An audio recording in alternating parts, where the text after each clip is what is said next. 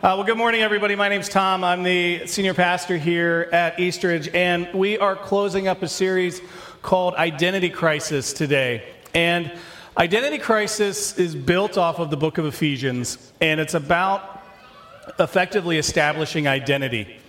And as we've been working through the first, explaining the book of Ephesians each week, I say it's Ephesians is broken in half. The first half of it is describing who you are in Christ and establishing and firmly planting your identity in Him. And the second half is the consequences of that are, now how then must you live? If you are what Scripture says you are, and you are a child of God, and you are firmly believing in that then should impact your behavior. What happens a lot of times is we flip that and we think that our behavior can impact our identity or who we are in Christ, when in reality it's who we are in Christ is what impacts how then we should live. And, what happens then if you do this and if you live this life of faith is what the last half is. Then we get to the very end. And today we are going to be in Ephesians chapter 6. And this is a warning that comes from Paul. And in this warning, he's going to basically say, hey, if you're going to live this life, if you're going to live this faith, you're going to stand out. You are going to be unique. You will be noticed. And that's not always going to be fun. That's not always going to be a yay, Christian, yay, Jesus type thing. There's going to be issues that will come. And you have to be prepared for those, and you have to be ready for those.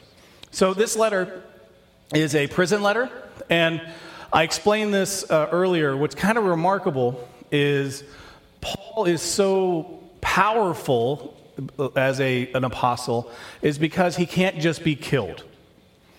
Like some of the other apostles, they will get thrown on islands and exiled. They will get martyred. Paul is, as a Roman citizen, he is very unique in that part of the rules as a Roman citizen is you always get a trial. You at least get a trial. That's why all of his letters, primarily, he's writing them from jail, awaiting a trial. Everybody else they would have just killed. But Paul is a nuisance, and he eventually will just keep continuing to write these letters from prison. And as he's in Ephesus, sometimes he'll get run out of town. He's in other places, he'll get run out of town. He'll establish churches, and then eventually he gets caught and thrown in prison because he's preaching, against Caesar. And that's what lands him in these places. So he's writing this encouraging letter to this church in Ephesus, and he's giving them a warning shot.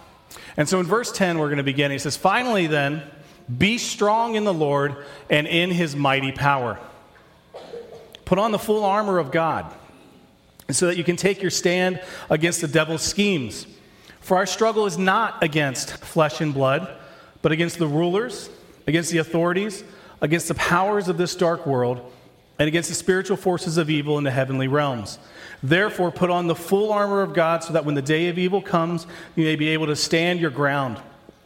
And after you have done everything to stand firm then, with the belt of truth buckled around your waist, with the breastplate of righteousness in place, and with your feet fitted with the readiness that comes from the gospel of peace. In addition to all of this, take up the shield of faith, which you can extinguish all the flaming arrows of the evil one. Take the helmet of salvation and the sword of the Spirit, which is the word of God. And pray in the Spirit on all occasions with all kinds of prayers and requests. With this in mind, be alert and always keep on praying for all of the Lord's people. Pray also for me that whenever I speak, words may be given to me so that I will fearlessly make known the mystery of the gospel, for which I am an ambassador in chains. Pray that I may declare it fearlessly as I should." I'm in chains in jail. Pray that I stay fearless, because this is real. This is what's happening, and I don't want to start watering down this gospel, or I don't want to start making it, not be as bold as I used to be, because this is real. But I want to begin with the concept of struggle. And we have, struggles in this life, and also an eternal struggle. And I was trying to think, of you have simple struggles, things that are just kind of annoying.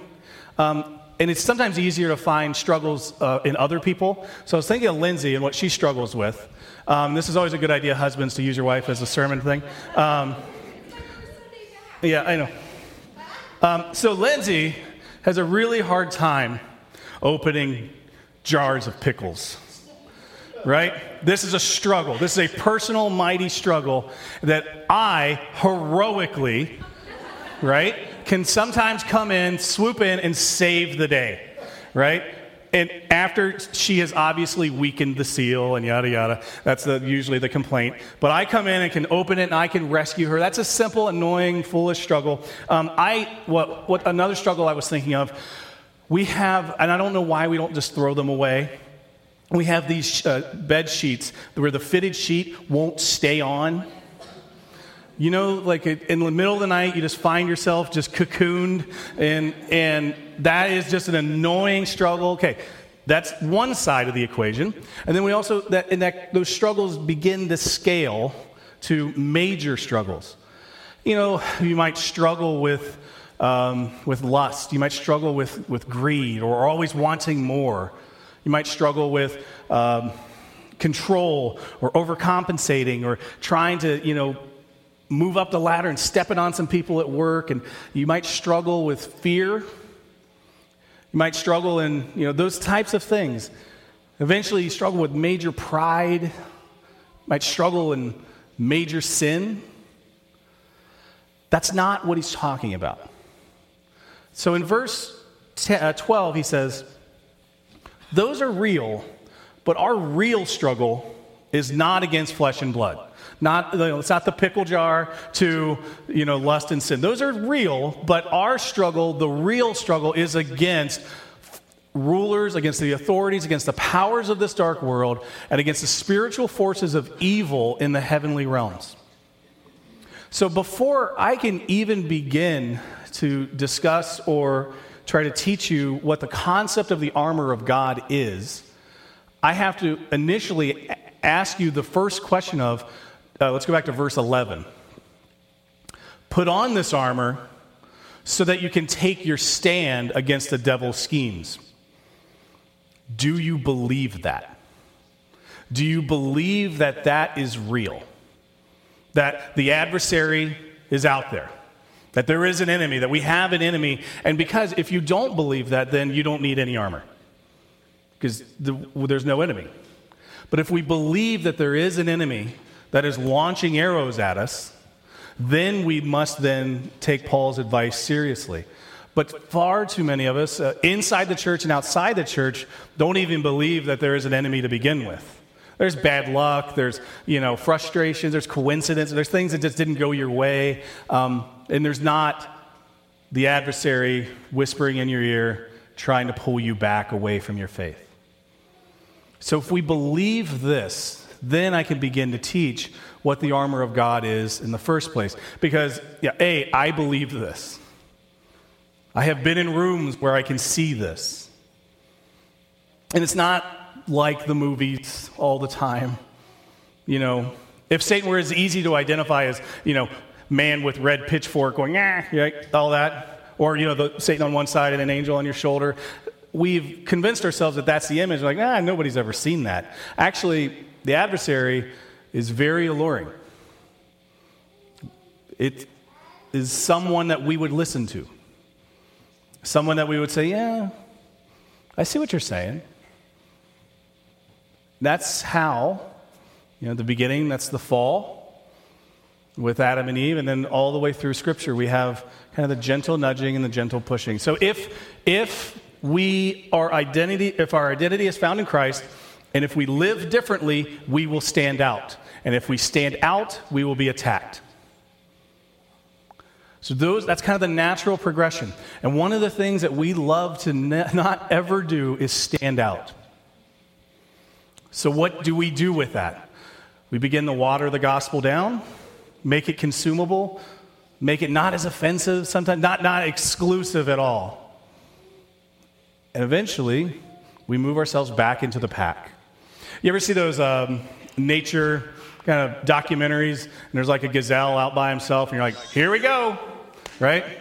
something is going to come out of the grass and begin chasing this thing around. And there's a commentator kind of saying what's going on, but the question is why is it attacked? It's because it's alone. It's apart. It is identifiable. And so when we take this gospel seriously, you will be identifiable. You will be exposed. You're one of those Christians. You're one of those church people. And when we're exposed, we have a question that we must answer. Am I willing to stand out here and take these hits? Or will I slowly work my way back into the crowd? What Paul is warning about here is, if you do this, you're going to take hits. Get ready for the battle. Far too many of us are walking into this battle without any of this armor on. And so when he's talking, when in verse 13, he says, put on the full armor of God so that when the day of evil comes, you may be able. I want you to watch the repeated word. You have done everything to stand. To be able to stand your ground, and after you've done everything to stand, in the next verse is stand firm with the belt of truth. Take your stance. Sometimes when we think of battles, I think of like Braveheart or Lord of the Rings, like you had like people just coming out of the woods and like they just meet in the middle of a field and just start hitting each other. He's using this language of just stand. Stand firm with this belt of truth buckled around your waist. What's the first thing the enemy will attack? What's truth? You don't know the whole truth. What about my truth?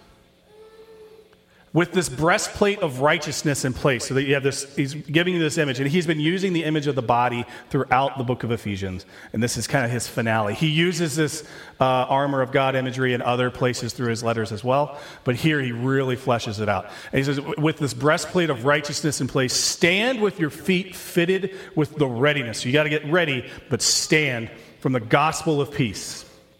In addition to all of this, take up the shield of faith. Why? Because arrows are coming.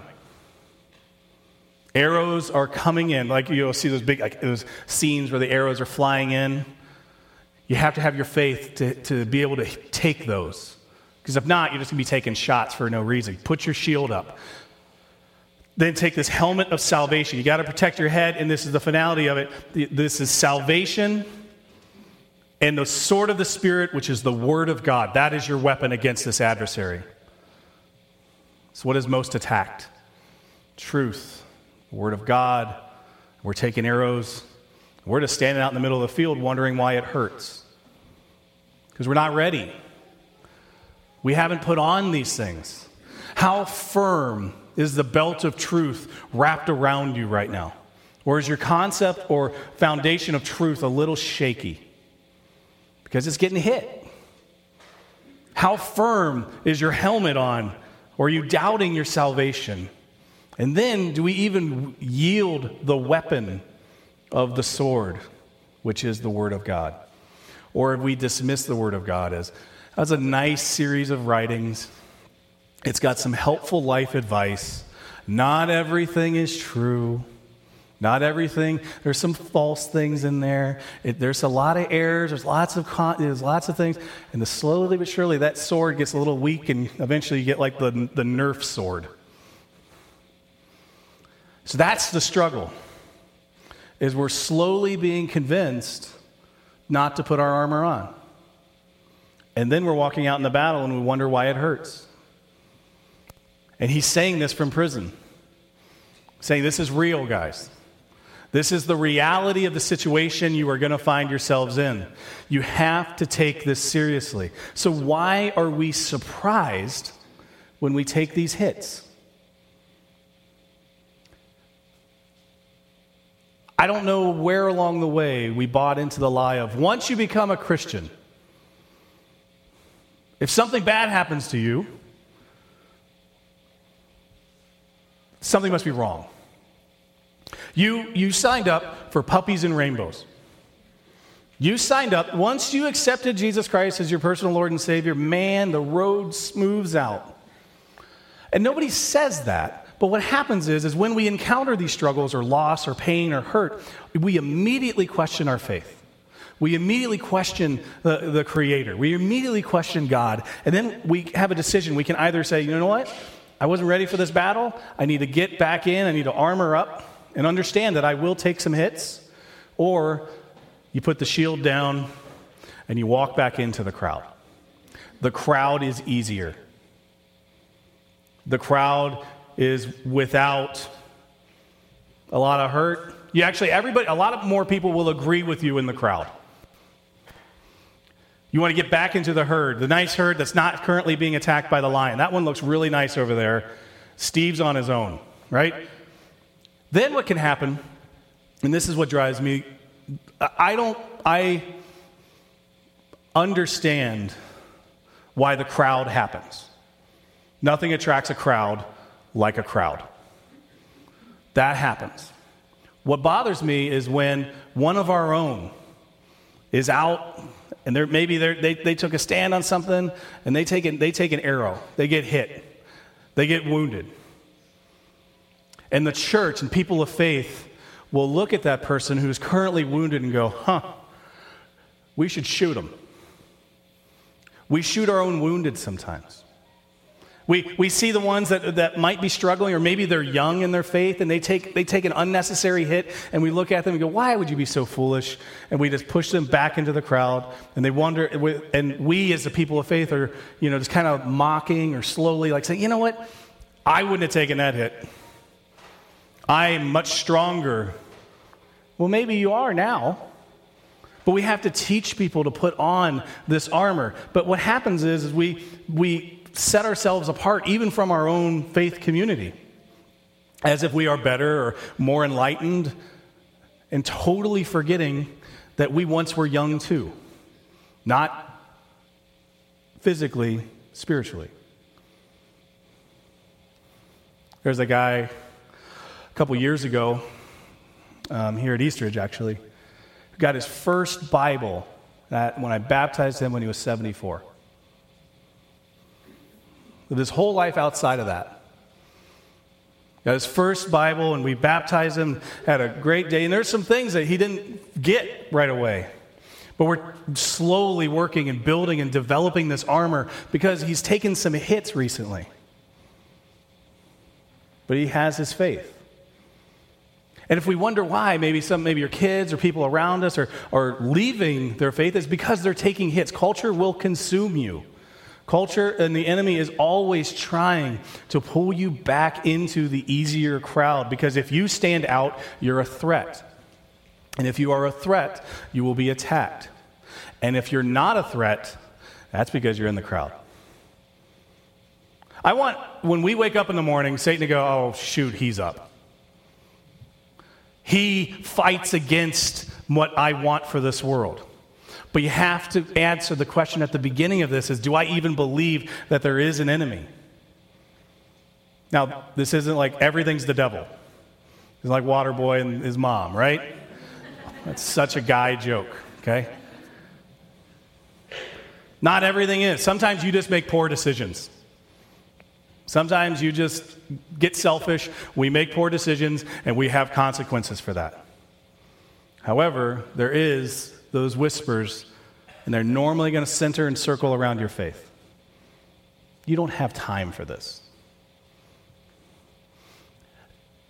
Don't stand up for Jesus. Don't just be quiet. I know there's a lot going on. There's no sense in sharing your faith. It may offend some people. And all of a sudden you find yourself looking exactly like the crowd.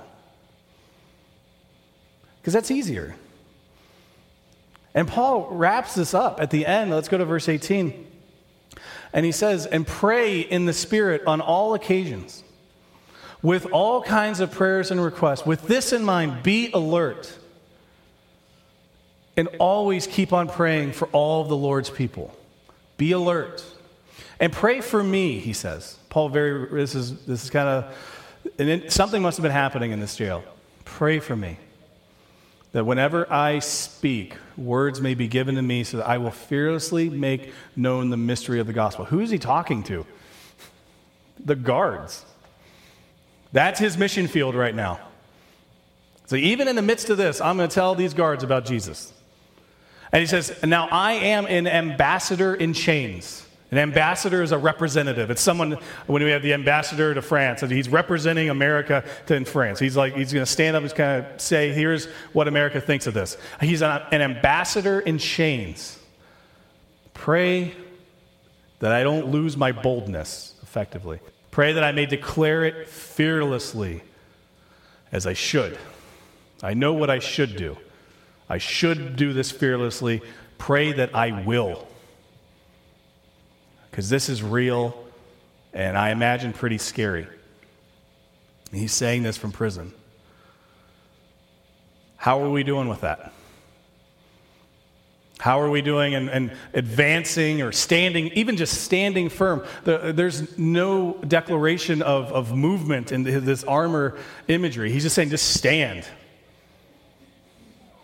Are we standing, or are we constantly retreating? Or are we constantly, saying, okay, you can have that, sorry, or apologizing?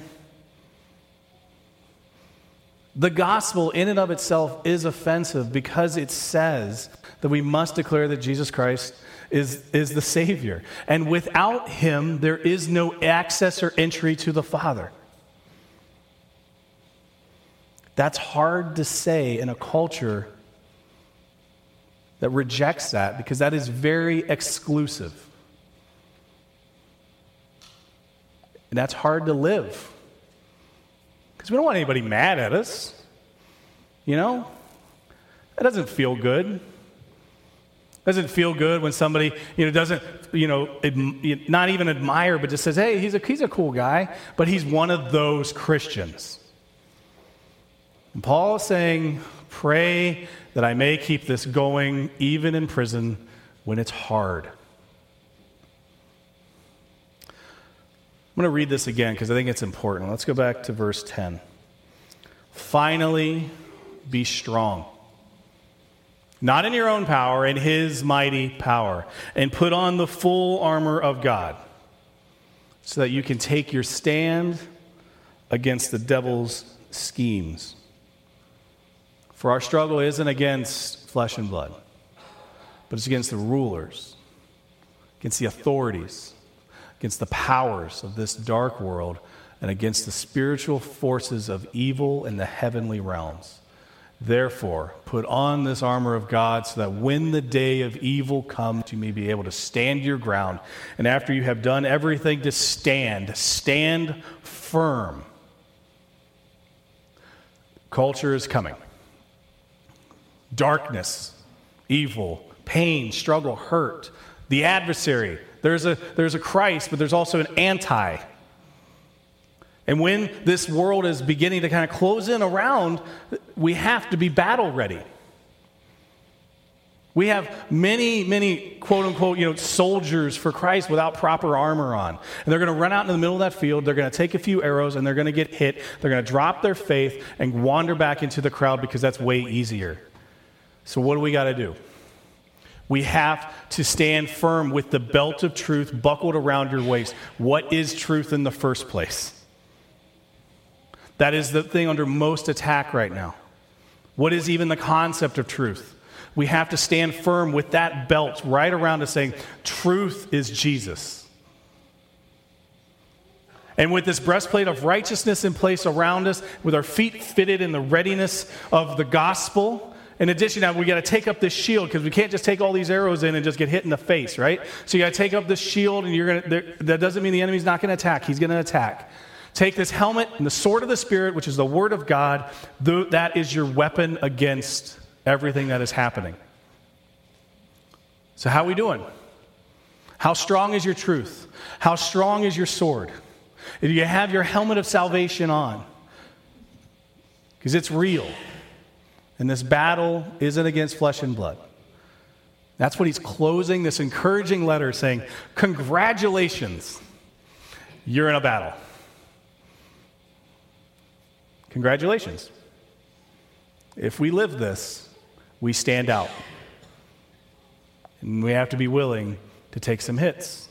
Because Jesus commanded us to be unique, to be holy, to be separate, and to stand out, even in the midst of a culture trying to consume you. So that is our identity.